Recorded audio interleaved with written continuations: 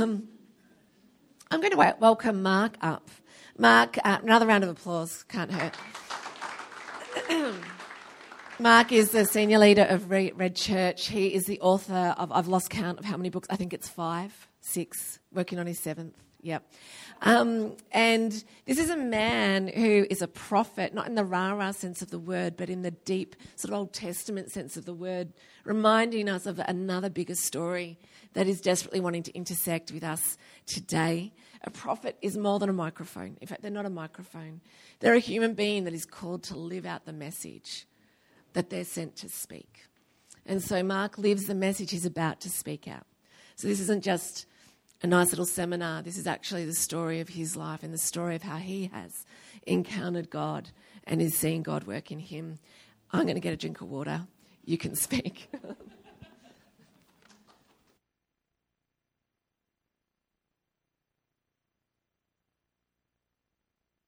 Thank you. Wow, this is a very interesting microphone. It's like really comfortable on my chin. I did used to have the habit of letting microphones drop, so I developed the habit of putting them on my chin, and when you haven't shaved, it can create a scratching sound, but this is just fantastic. Well done to Daniel. Hopefully you crafted this last night in front of the TV. I wanted to really begin today by just laying out, I think, a bit of a macro plan for what I think God is doing at the moment. As Sarah mentioned, this is this thing that we're putting on every year is called Rebuilders, and really this came from a desire to go in an opposite spirit to what so many people were feeling, that there was a sense that faith and the church was in some kind of terminal decline. And this has been a real question that, in many ways, has taken up a lot of the work of my life. Understanding what's going on, understanding how God wants to turn things around. And what I wanted to do, really, today was just outline for you a sense of how God renews moments. And before I wanted to get into what God wants to do, I had to disassemble some, I guess, myths in our head and concepts that we have floating around that are in the soil of our culture and even in our own heads and in the church. And the first one was something which I call the secular myth. And there's a whole study of secularism, and there's some fantastic books around. I think secularism exists. It means different things in different places. And how people use it, but there's a really street level, crude understanding of how the vast majority of people, understand it.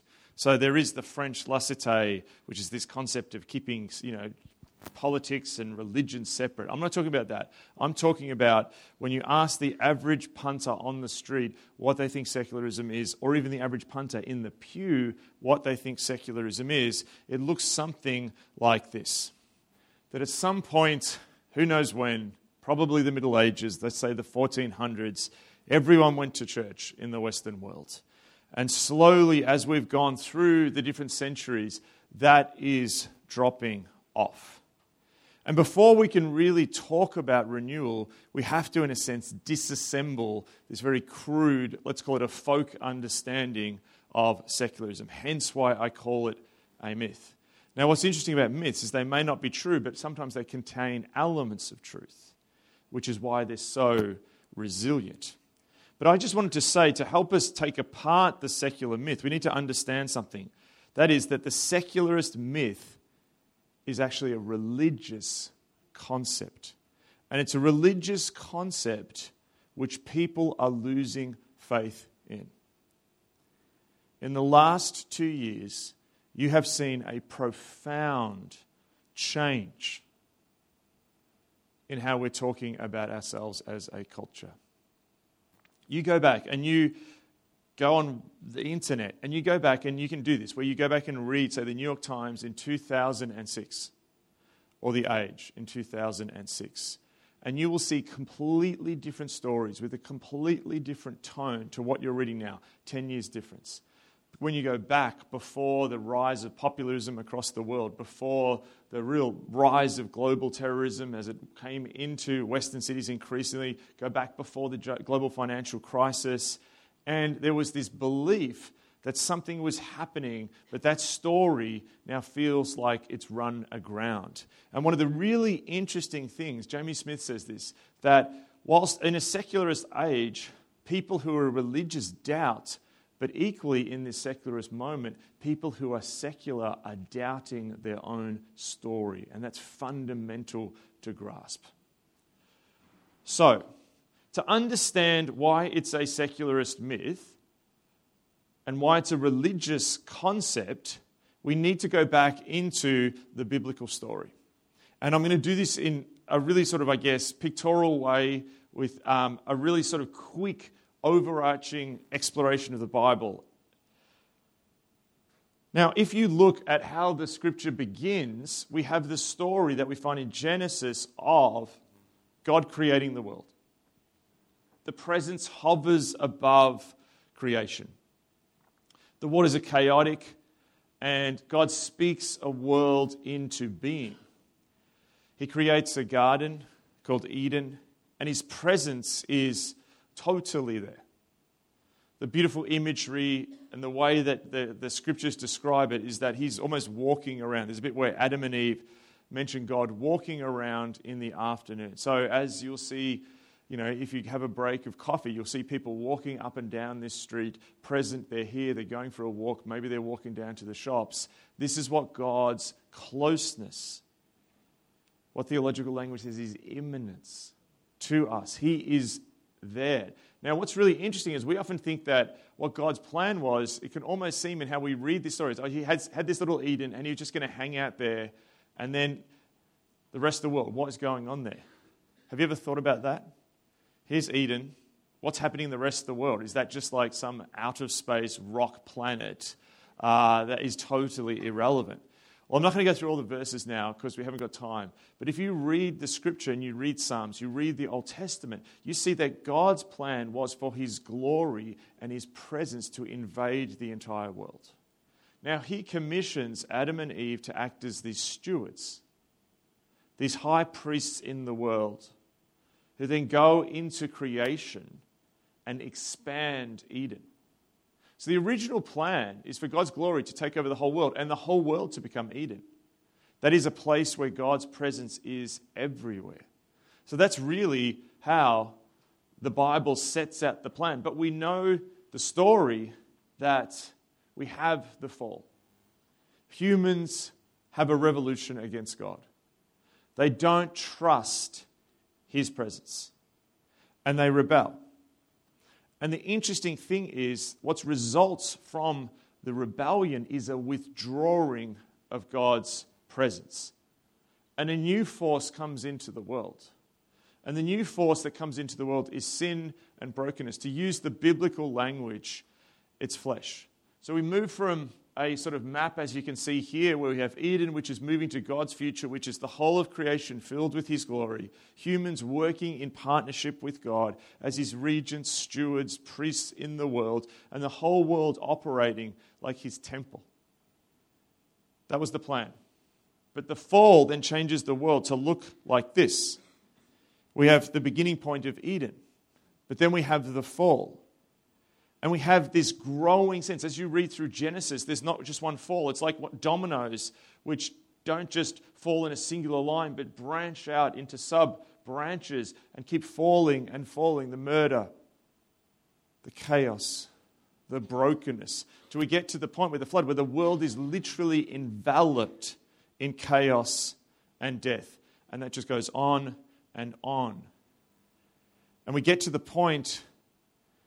And again, too, we could tell this story in a longer sense, but we get to the point where at the end of the Old Testament, the people of God are crying out. God is trying to bring His presence back. It is in these forms, like we see it when He talks to Abraham. We see the presence breaking out when He calls His people. They have a tensive meeting where His presence is, but it has to be sort of cut off from the world because the world is overrun by flesh, and the world can't take His presence because He is holy and He is separate. And then God intervenes in the most incredible way. We all know what this is. We have it hanging on the wall here. The cross. And God shows that He's not going to let the world completely trend towards chaos and death.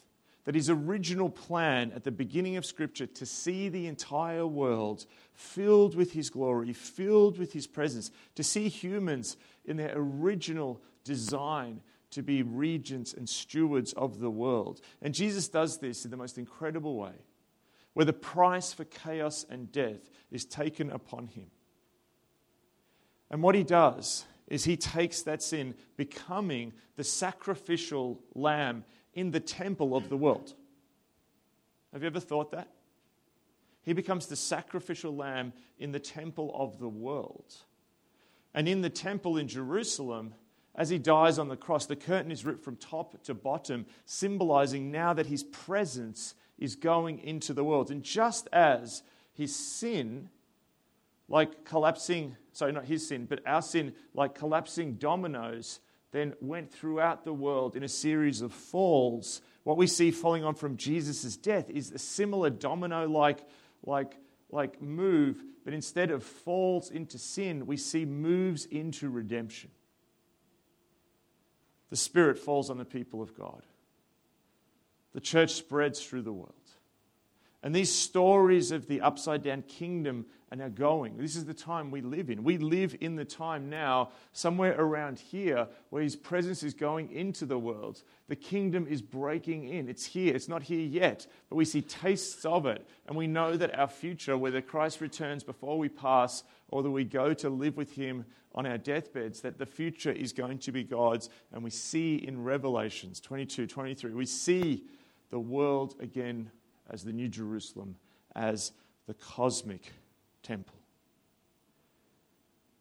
So his plan is to fill the world with his presence. His plan is to, again, see us made as partners with him in that process.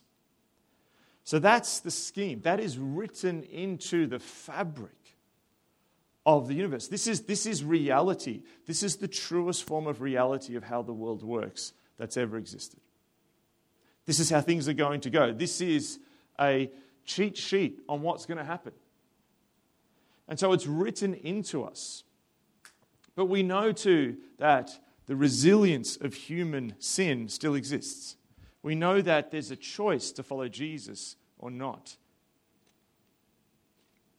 And so in particularly the West, where we live, the place which in some times was deeply touched by this story, this other temptation comes. And the temptation comes where slowly, inch by inch, and I'm not going to tell you this story right now, I could, but the process of secularism, where the truth is that it takes this scheme, but it tries to do it inch by inch. The last 300 years of the story, or 400 years, are like, humans, we want this, but we don't want to rely on the presence. We want to rely on our own strength. So we're just going to do that bit. But that inch becomes 10 centimeters, becomes a meter, becomes a kilometer, becomes hundreds of kilometers.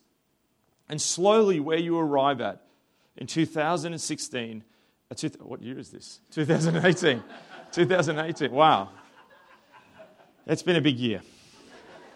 That we arrive at this point of a post-Christian society. What is a post-Christian society? A post-Christian society is not a society that's done away with everything about Christianity. No, it wants the Christian scheme. It wants this scheme, but it wants it without the cross. It wants it without death to self. It wants it, the kingdom, without the king. And so, this now we're starting to understand about the secularist myth. Now we're starting to get to the roots of this belief. We're starting to see that actually what it's done is taken a bad facsimile of Christianity and it's put it on that photocopier and it's photocopied it again and it takes the copy and it photocopies that and then it takes the copy of that and it keeps copying and copying and the outlines are somewhat there, but it's blurred and it's messed and it's no longer the original plan that God wants. So the West, in all its secularism, is deeply Christian. Richard Dawkins, who was one of the famous new atheists that really grew after September 11th. And Richard Dawkins gave a talk, I think it was, or the day after September 11th, and that's when his movement really began.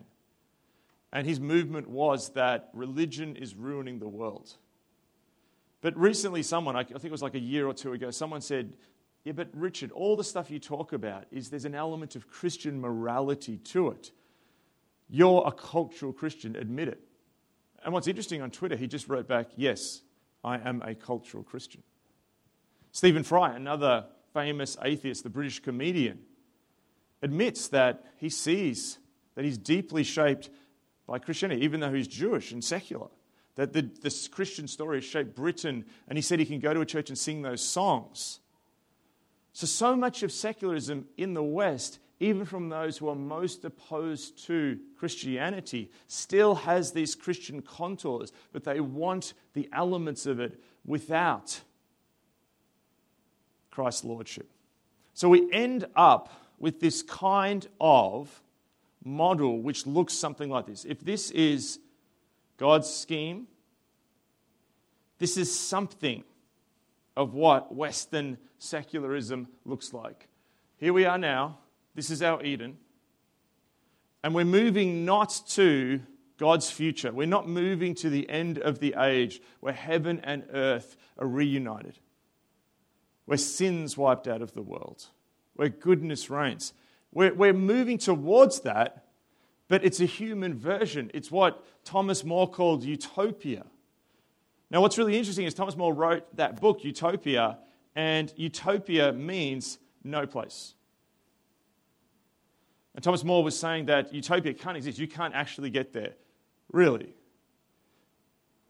But we have this floating concept of a utopia. So you think about the language that we talk about to describe our political processes now. As a culture, we've progressed. On that issue, you want to be on the right side of history. That view is from the Dark Ages. People in those countries who are backward. All of this language presumes that some kind of secular version of the Christian story is occurring. So what is progress? Progress in this is humans getting smarter. And in some sense, that's true. There is a natural reality in the world that we can get a bank of knowledge and we can learn how to get better cars, to make them crash less. We can look at what sort of tyres work well on particular roads and have peer review studies where we look at that around the world and slowly pull our knowledge. That happens. Technology also we can improve. Our scientific knowledge we can improve. But how this myth runs aground is it then presumes because we can improve scientifically, because we can improve technologically, and even some of our political sciences we can improve. But it then presumes that we can improve morally. That we can improve morally. Now, the other thing behind this is undergirding this belief that we can improve morally is a presumption which Dawkins, etc., believe that actually the reason that there still is sin in the world, and secularists believe in sin as much as Christians, that there's still sin. They may not use the word sin. They'll talk about bigotry. They'll talk about prejudice. They'll talk about violence. They'll talk about hatred. These things exist in the world, and this is now a 300 or so year old tradition. Why do these things exist in the world? Why are they still here? Why is progress held back? Why are we not at utopia yet? We're not there, and you can see this from the beginnings of the Enlightenment, about 300 years ago when people started questioning stuff because of religion and superstition. So as we abandon religion, as we abandon superstition, we can move towards this place of progress. So there's a link between the two. So we have to leave that stuff in the past. This is why we're at your workplace, you mention you're a Christian, and people are like, oh, it gets awkward. There's some countries which are not secular. You mention you're a Christian, oh yeah, cool, yeah, I'm a Hindu, yeah, whatever. Let's have coffee. But the fact is that when you're mentioning it, you're mentioning something which is then, you're like, oh, you're almost against this progress. Now, then there's a second question, because what happened was around the year 1900, it was predicted actually at the beginning of the 19th century, it was predicted by the year 1900 that they actually believed, this was serious scholars, were predicting that by 1900 there would be no religion left in the world. Now, some people took this a bit further and say, we'll come to this sort of kind of religion, which is like a progress where all the religions melt into one, and we take the pure truths of that and we bring it under the lordship, if you like, of progress, and then maybe there's something. Obviously, what happened was that religion did not disappear in the 20th century. In fact, what happened in a global sense was that actually religion grew. And there's more religious people now. As Jonathan Sachs says, the world's getting less religious and more religious at the same time. So this helps you understand why the shock, the utter shock of September 11th wasn't just that it was a terrorist act. It was like, hang on, who the heck are these guys in Afghanistan who believe this Salafist, jihadist belief that we don't even understand? I mean, it honestly took the news media like 15 years to work out what these guys believed. And that religion's still at play in the world. I heard an interview with, I think his name's Francis, Damien Thompson, who's the religion correspondent for the Spectator magazine in England. And he said he had the Ministry of Defence come to him, the British Ministry of Defence, and say, can you just explain religion? We do not get it. We thought it was over. We realise we can't operate in the world as the Ministry of Defence anymore without understanding religion, and we just do not get it. And you're like, how stupid are you? How blind are you to the reality of human life on planet Earth? And so this concept then saw, okay, because there's multiculturalism and we want the progress, people believe that let's move towards this and we'll bring people into the West and we'll believe in multiculturalism. But really what they believe was, let's bring them in here, and after a couple of generations, they're going to leave all that religious superstition stuff behind and get with the program. And we'll just have their nice curries and Vietnamese rolls, but they'll get with the program. And their kids will become secular. That's really what it was. But it doesn't happen. Because humans are built for meaning. Humans have holes for transcendence. Humans actually desire the presence. And so this sort of hedge became about, like, we'll accept certain religion, and we'll accept religion, but only if it bows down at the altar of progress. So, okay, believe that stuff, but don't believe it too much. You're a Christian, that's nice. What sort of church do you go to? Well, where are you? Are you a Muslim? Are you a conservative Muslim, or are you a more progressive Muslim? And so this language then even began to affect religion. And even the fact that people either call themselves progressive Christians or conservative Christians means that you've just basically bought into this schema. So you're either going with it and believing that it's going to save everything, or you're resisting it, but you're still actually accepting this schema. So, and this is absolutely key to understand. This is so key. The secularist myth is progress without presence. The secularist myth is progress without God's presence. I might get you, Bjorn, to actually turn that heater off, because I might explode in flames at any moment. And so what happens is, because this follows this kind of model where our technological ability is growing, where our scientific ability is growing, we're expanding into the world, where we're running into utopia. We have companies that no longer just like, we're going to sell bleach to make your t-shirt white. Now we have companies like Silicon Valley, which is literally Facebook. We're going to connect the world. And essentially, they're actually promising us utopia. You've now got companies saying, buy your bottled water with us. Actually, that's a bad example. Buy this with us, and we're committed to all these values. There's an element where that's good, but the problem with it pushes into utopian thinking. And it's always going to let us down. So Facebook begins with this thing, we're going to connect the world. And their stock is just falling, and their image is falling because they can't pull it off. Because they're actually trying to do connection and fellowship which is deeply intertwined in us as human beings. But they're trying to do it through human means, and that's just a losing story. So the secularist myth is progress without presence, and what that means, it will increasingly deliver you as people formed and shaped in an environment. Now, what's interesting too is this secularist myth, which is written into everything. It's written into politics, it's written into consumerism, it's written into corporations, it's written into education, is we as humans are formed by this. Every day, increasingly, you have thousands of messages targeted at you to sell products using this myth.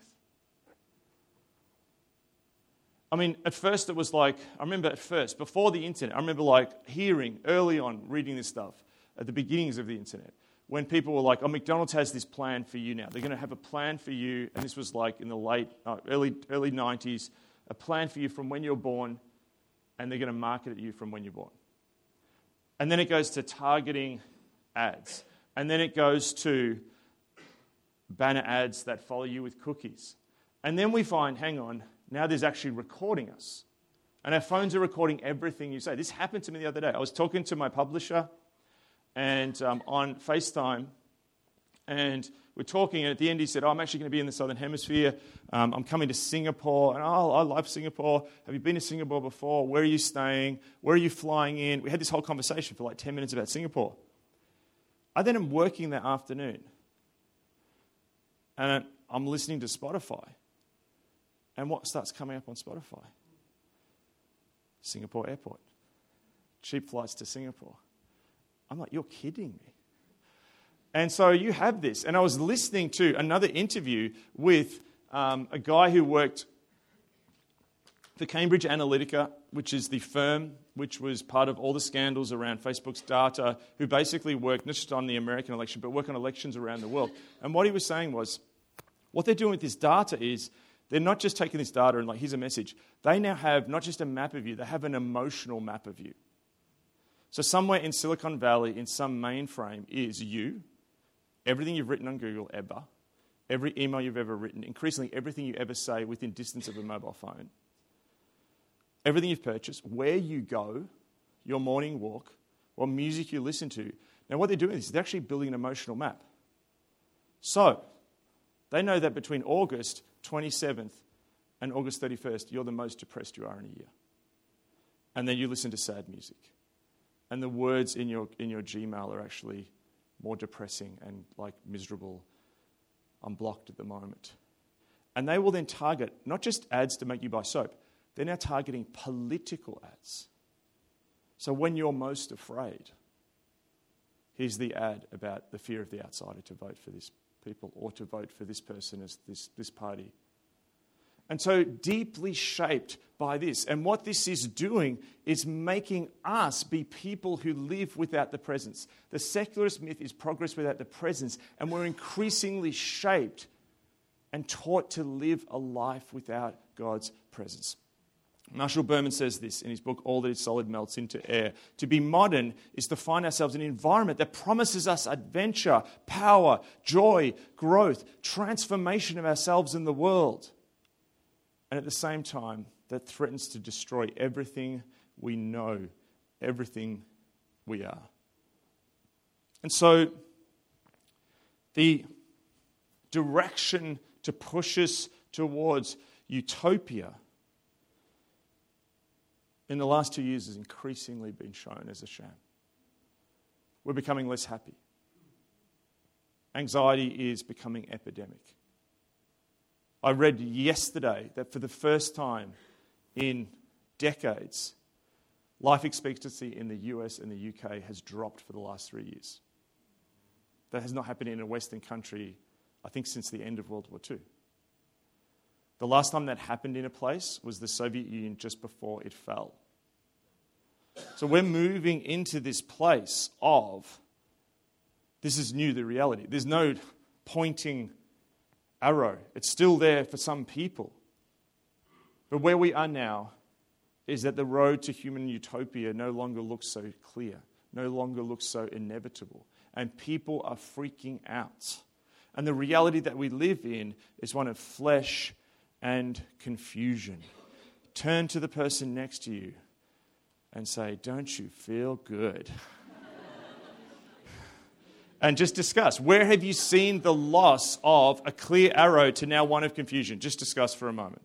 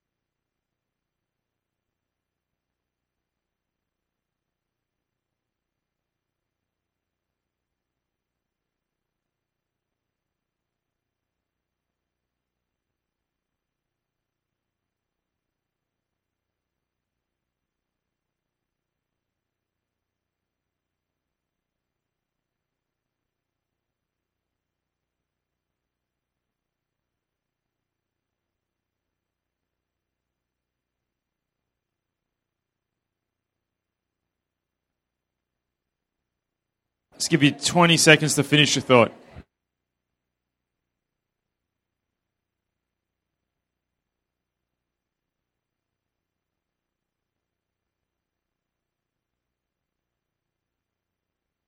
Okay.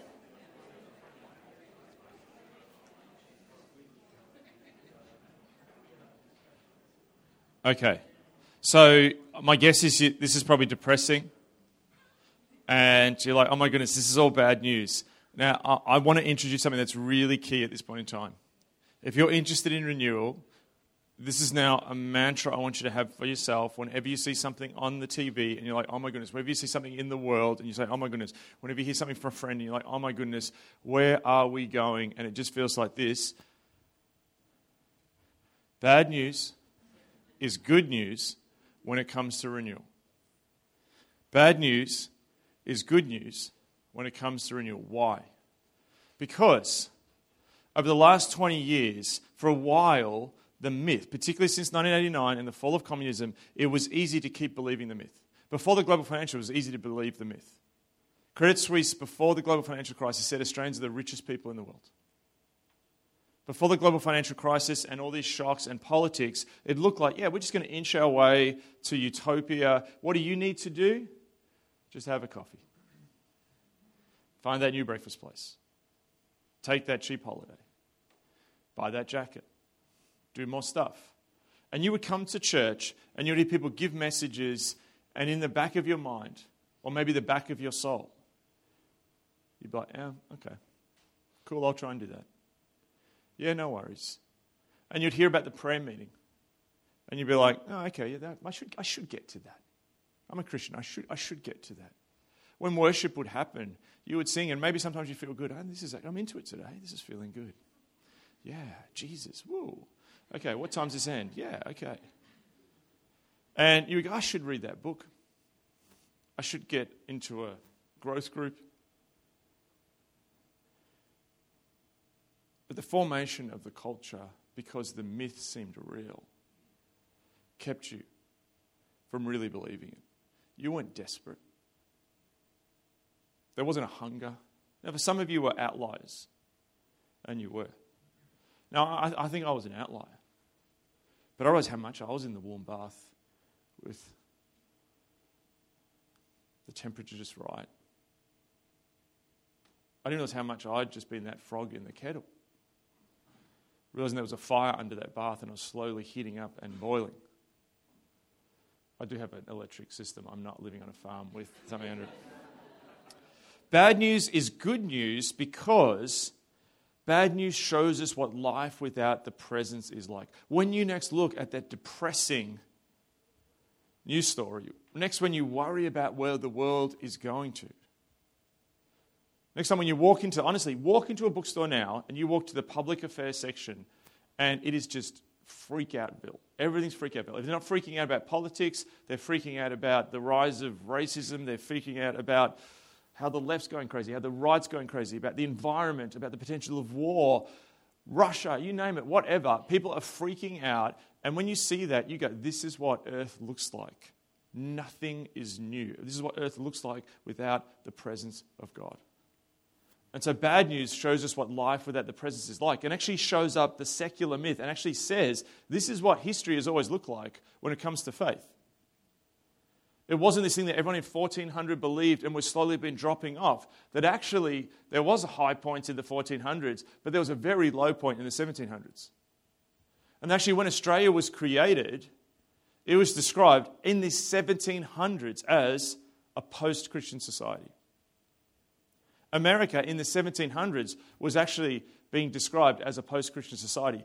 Britain in the 1700s was described as a post-Christian society. And I can give you accounts, if I had more time, of what it was like. You read Charles Simeon, who was a minister at Cambridge in the 1700s, and it makes today's universities look tame. You're talking people being killed regularly in political arguments.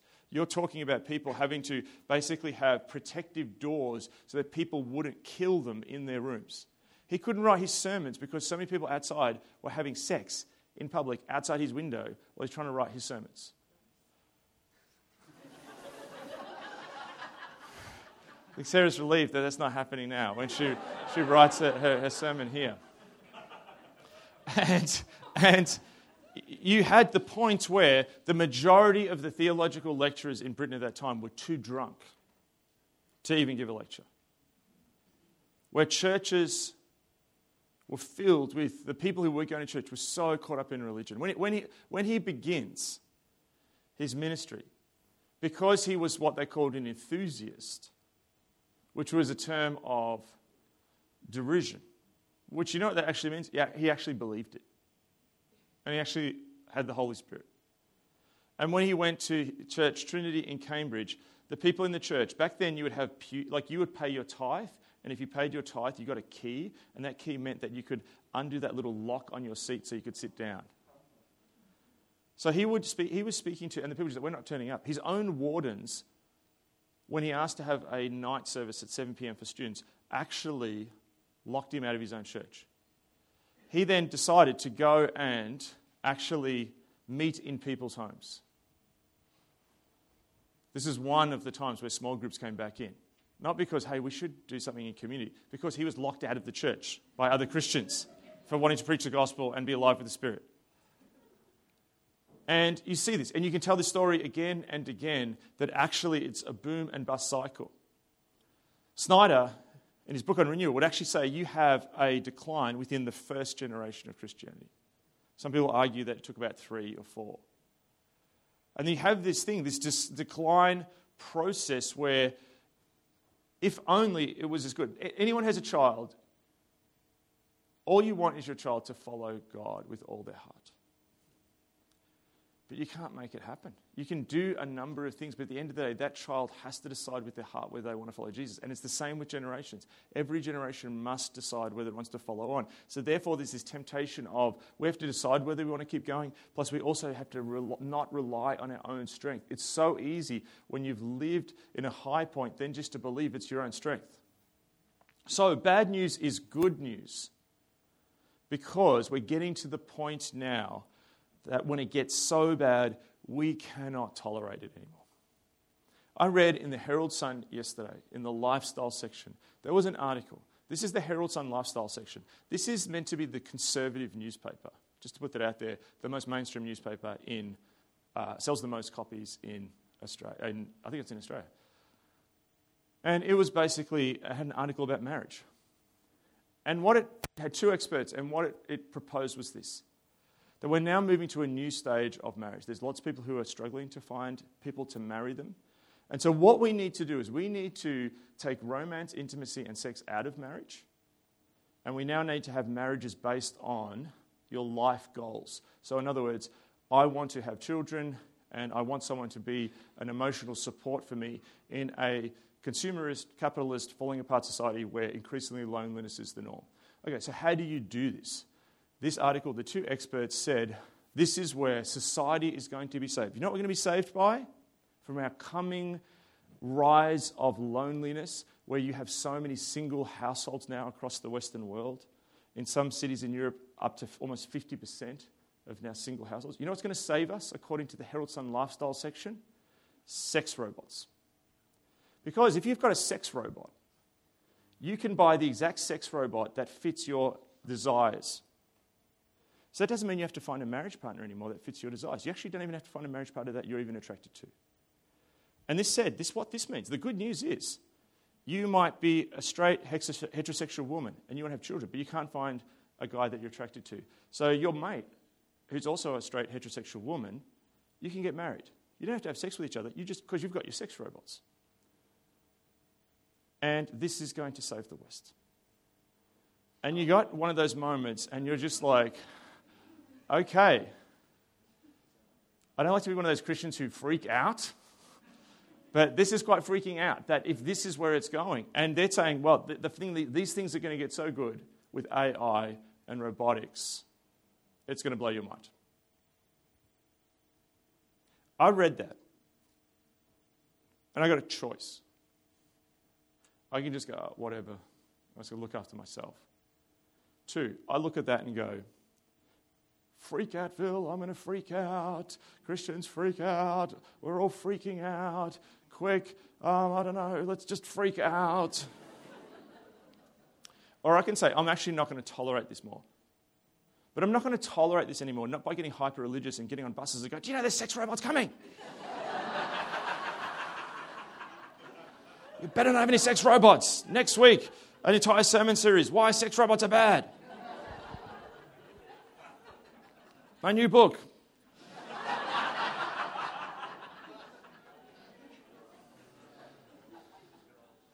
I actually can't tolerate a culture which is this lost.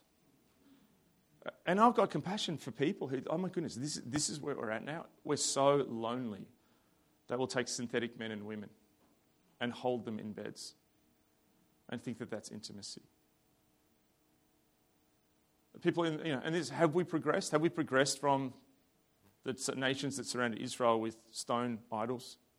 Now we just got synthetic Chinese-made sex dolls. We can't tolerate this anymore.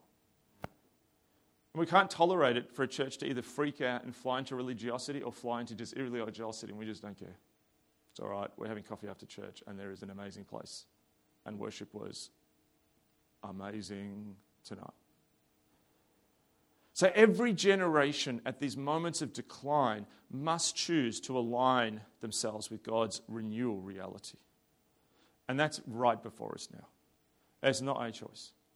And I think we're at this beginning stage of a transition into this reality. And it's already being seen. You used to be able to do church where you had a good bucket of people who were like pretty well functioning, normal people. That's just gone, particularly as you're dealing with emerging generations. We all look nice on the surface. We've all got the same phone, but underneath that, there's just so much brokenness. Regularly in my office, when I encounter people's stories, I just find myself almost in tears of what people have to face. And so much of it comes back to a culture of progress without presence. So, here we are now. Okay, we don't want to tolerate it anymore. We want God's future. And the problem is that when we get to this place that we can't tolerate it anymore, and people are discovering this at this point in time, is particularly in a place like Melbourne, and we want to get there, like, okay, how do we do this? We know that just doing church bigger and better and more flash, with more pizzazz and more Shazam, it's not going to get us there. You can attract people. You can keep them for 18 months, but they're just going to want more hype, and it doesn't work. We know that churches where we then go into these, okay, let's just do community then. Let's just go absolute hardcore community. Let's just get in households and do that. How do you do that when people are so uneducated on even how to have basic human community that they then just fall apart and wash away? Maybe if we can just campaign and legislate our way to a new future. We're actually seeing that playing out around the world, and all it's doing is bringing a renaissance of cultural Christianity. One potential future, which not many people are thinking, which I put out there, is that this thing could be getting so fragile that we could see a massive return of religiosity in a political sense. They could come like that. But it's not going to be presence. We're seeing in places like Poland and Hungary this return of a Christian conservatism, but people are still not going to church. It's still without the presence. So there's this imagination gap. And there's this imagination gap of how do we get to the future? How do we get past these blockages? And renewal always puts us back to this question of asking, what's blocking us from getting to God's future? What's the blockage? And renewal can look at the culture, and we can point at the coming Chinese sex robots who will invade our shores, and then their accompanying cousins who are the military versions who could invade countries. Robotics coming. But we've got to start with the place of what is the blockage. And the blockage is in Renew Us. It's us. We are part of the culture of flesh. We are part of the culture of not living with the presence. I just want to give you one. I could give so many examples. I just want to give one. It's from the New York Times 2 days ago. And they talked about, has everyone here heard of FOMO? Fear of missing out. And there's this guy, and he's done this schema. He said, first we're at FOMO, but then we came to FOBO. FOBO is fear of better options. And you have a whole paralysis now where people are afraid if I commit to that, I could be lessening my opportunity to have a better option over here. Forget about the sex robots and the falling apart of Western culture. We in the church, okay, so let's pray then. Okay, I'll come to the prayer meeting, but I was going to leave my options open. He says this, I see FOBO as an affliction of affluence. In order to have FOBO, you must by definition have options. It's a byproduct of hyper-busy, hyper-connected world in which everything seems possible, and as a result, you're spoiled for choice. It's also driven by narcissism. People with FOBO put themselves and all their needs squarely around the people around them. All of the people adversely affected by their FOBO. And you know what is adversely affected by FOBO? The chance of the church renewing. He actually says there's now one that comes after that. FODA. Fear of doing anything. Where we're now in absolute paralysis. Fear of missing out. FOBO, FODA. So we actually can't even do the most basic things. And what you see, I'm not going to read the whole story. In Joshua 3, Israel comes to the edge of the promised land. Moses has passed. Joshua is leading the people, and they come to what seems an impenetrable barrier. The impenetrable barrier is the River Jordan. It's flowing, they cannot get across. And the Lord says to Joshua, you're to go ahead. And he constantly says to Joshua, you're to go ahead with courage. You're to go ahead not looking left or right. You'll go ahead just clinging to me and my presence. And before they cross the river, he says this, consecrate yourselves, for tomorrow the Lord will do amazing things among you. I just want to hang that out there for this moment right now. What if God is saying, at this moment, We're facing a raging River Jordan. His future is across there. And he's saying to us, I will do amazing things among you. Do we actually believe that? I think we believe it for some places in Africa. I think we believe it when we hear a story of maybe what's happening in Indonesia. I think we believe that when we hear of stuff happening overseas. Do we believe that for Melbourne? Do we believe that for secular, thinking, doubting Melbourne, filled with options? Do we believe that God wants to do an amazing thing in Melbourne? If you do, we need to consecrate ourselves. And what this looks like is that therefore we need to begin to see how our own flesh is blocking us from arriving at God's future. Because in this process, which everything that we've been shaped by the culture said, move away from this. Let your ego run free. Let your individualism run free. Do what you want. Follow your desires. Your desires will save you. To actually say no to your desires. I think one of the most prophetic artworks of the 20th, I don't know if it's in the 20th century or the 21st century, is Jenny Holzer, who does these just electronic signs. And she just has one. I think it was up in New York somewhere she put it. I think it's appeared in different places around the world, and she has it at Times Square and stuff like this. Just a running script. And all it says is, protect me from what I want. And so this sense of, when we move into this process of crushing, it leads to new wine.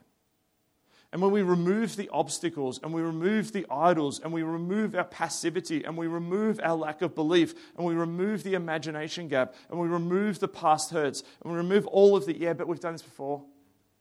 Tried that. The Melbourne spirit of theological defeat.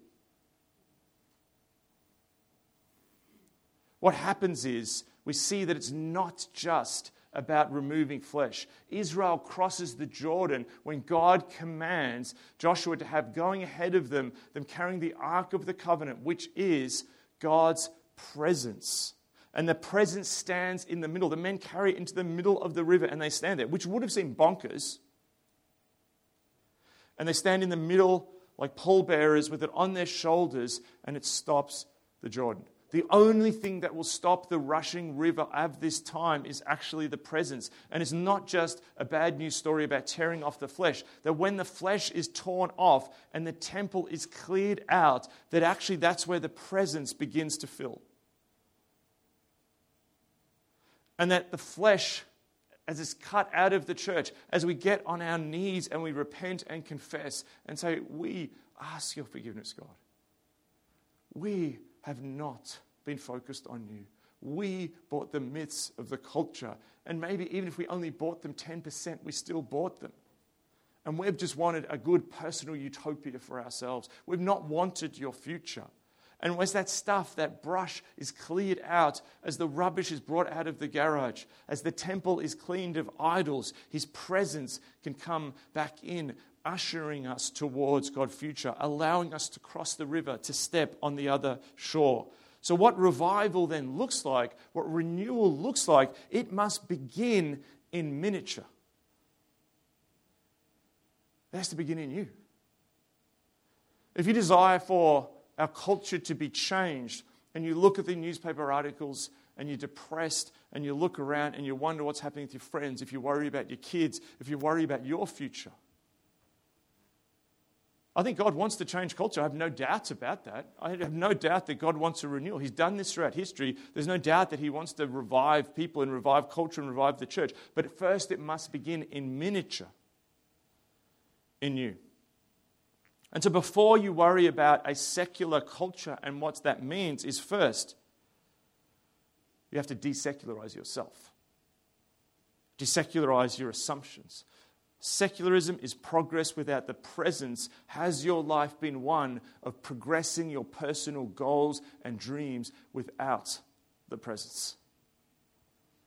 And so now we're back at the start. We're back into that reality of God's invasion of the whole of creation with his presence. And part of his plan in this moment between his return and after his death is that actually he wants that presence to fully flow into you. The clearing out of the temple that happens in this time. There's three temples really at this time. The first one is, yes, he wants the whole of creation to be his temple again. That's where we're heading. Second, he wants the church to be his Holy Spirit, dwelling amongst, present, powering, real. And thirdly, he wants you. You're a living temple now. It's not in Jerusalem. There's the Wailing Wall stands there, but the temple doesn't stand, and I don't think it's ever going to be rebuilt. Because at this point, you're actually the living temple. Treat your bodies as a temple is not just about not eating fatty foods. It's actually about your being filled with His Spirit, where you walk around and just encountering you is encountering the Shekinah. And to make that happen, you know what we actually have to do? You know what the most radical thing in a secular moment based on the kingship of radical individualism is? Get out of the way. What did Jesus say? I must decrease so He can increase. The problem with the temple is we've got a whole bunch of our junk in there. And now it's like hard rubbish time. So God's willing to be... Okay, that analogy I was going to say, it's going to be like the council garbage man coming to take your hard rubbish. Well, it's actually true. So it's putting the presence back into you, the temple. And this is easier than you think. This is not a striving. Jesus said, my yoke is light. And so when we do this, when we actually begin to allow the presence to come back into you, change. Terry's going to talk more about this. But this leads into the fact that what God is wanting to do now in a culture which is crushing people, which promises you everything, as that Marshall Berman quote said, but threatens to destroy everything about you in the world. This will be turned around by a renewal moment. We invite His presence back in. So this now is going to be determined by who is hungry. It's not going to be determined by the best pastors and the best churches or the people with the theological degrees or the most eloquent people or the coolest people or the smartest people. It's going to be determined by who is most hungry at this time. And you know what? Jesus is going to look at it against Melbourne. He doesn't care. He's like, okay, you on board, you on board. He doesn't care your background, where you're from. Are you on board? Are you hungry? Are you willing to lay it all down at my feet? And He wants to do something now. I believe with all my heart this is the moment we're getting to. I think it's just phase one. But the church has to come alive at this moment. And there are rumblings. And what's encouraging me as I go around the world talking to people, I have people asking these questions. People getting on their knees. Churches feeling the time to call again. Pushing through, we tried it didn't work. But actually pushing into what if we ask again God to move. And every move of God begins with the prayer, God, revive us again.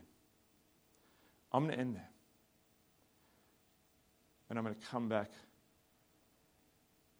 after our break. But I'd like to pray. Jesus, I just want to say, actually I might get you to stand. Let's stand.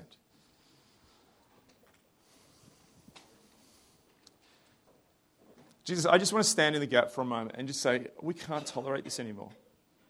We as the church cannot tolerate standing by while a culture run miles from you. We cannot tolerate a culture where people are increasingly beset by a lack of vision and a lack of dreams. We cannot tolerate a culture anymore which is just trending into increased isolation, increased clashing, increased fear. Father, this world is showing us the end price of a world which offers us bucket loads and bucket loads of individualism, but very little meaning, if any. So, Father, we recognize that we're in a culture which is grabbed after progress without presence. So, Father, we want to be a culture which wants to be about your presence. We want to create an alternate culture based on your Spirit, based on your living presence, based on your cross, based on you, the Messiah, Jesus. So I just want to pray now. Spirit, come and begin to speak to people for what they need to do as part of this. This begins individually with everyone. This is not just me up here giving some cool talk. This is actually about you speaking to every person. You want to fill every person in this room with your Holy Spirit. You want to create a hunger in us. I pray, first of all, create a holy discontent. with the level of our culture, with the level of our spirituality. Create us in more of a hunger for you. Create us a point where we can't do anything but push into this renewal with you, Jesus. Show us what we need to leave behind, what we need to clear out of the garage, what we need to clear to make that temple an open space where your Spirit can come and free. Show us the idols that need to go, Jesus. I particularly want to pray in Jesus' name for anyone in here who is feeling a sense of discouragement, which is actually about a script from the culture, not about the reality of what you want to do. I want to thank you, Father, that you want to do wonderful things in these people in their personal lives. I particularly want to pray for people leading in Christian communities. Give them a new sense of refreshment, a sense of alignment from this. I want to thank you, Father, for people who are operating out in the world. Give them a sense of alignment and freshness, that they go into those places as actually ambassadors of your presence. And God, please revive us again at this moment, Jesus. In your name, amen.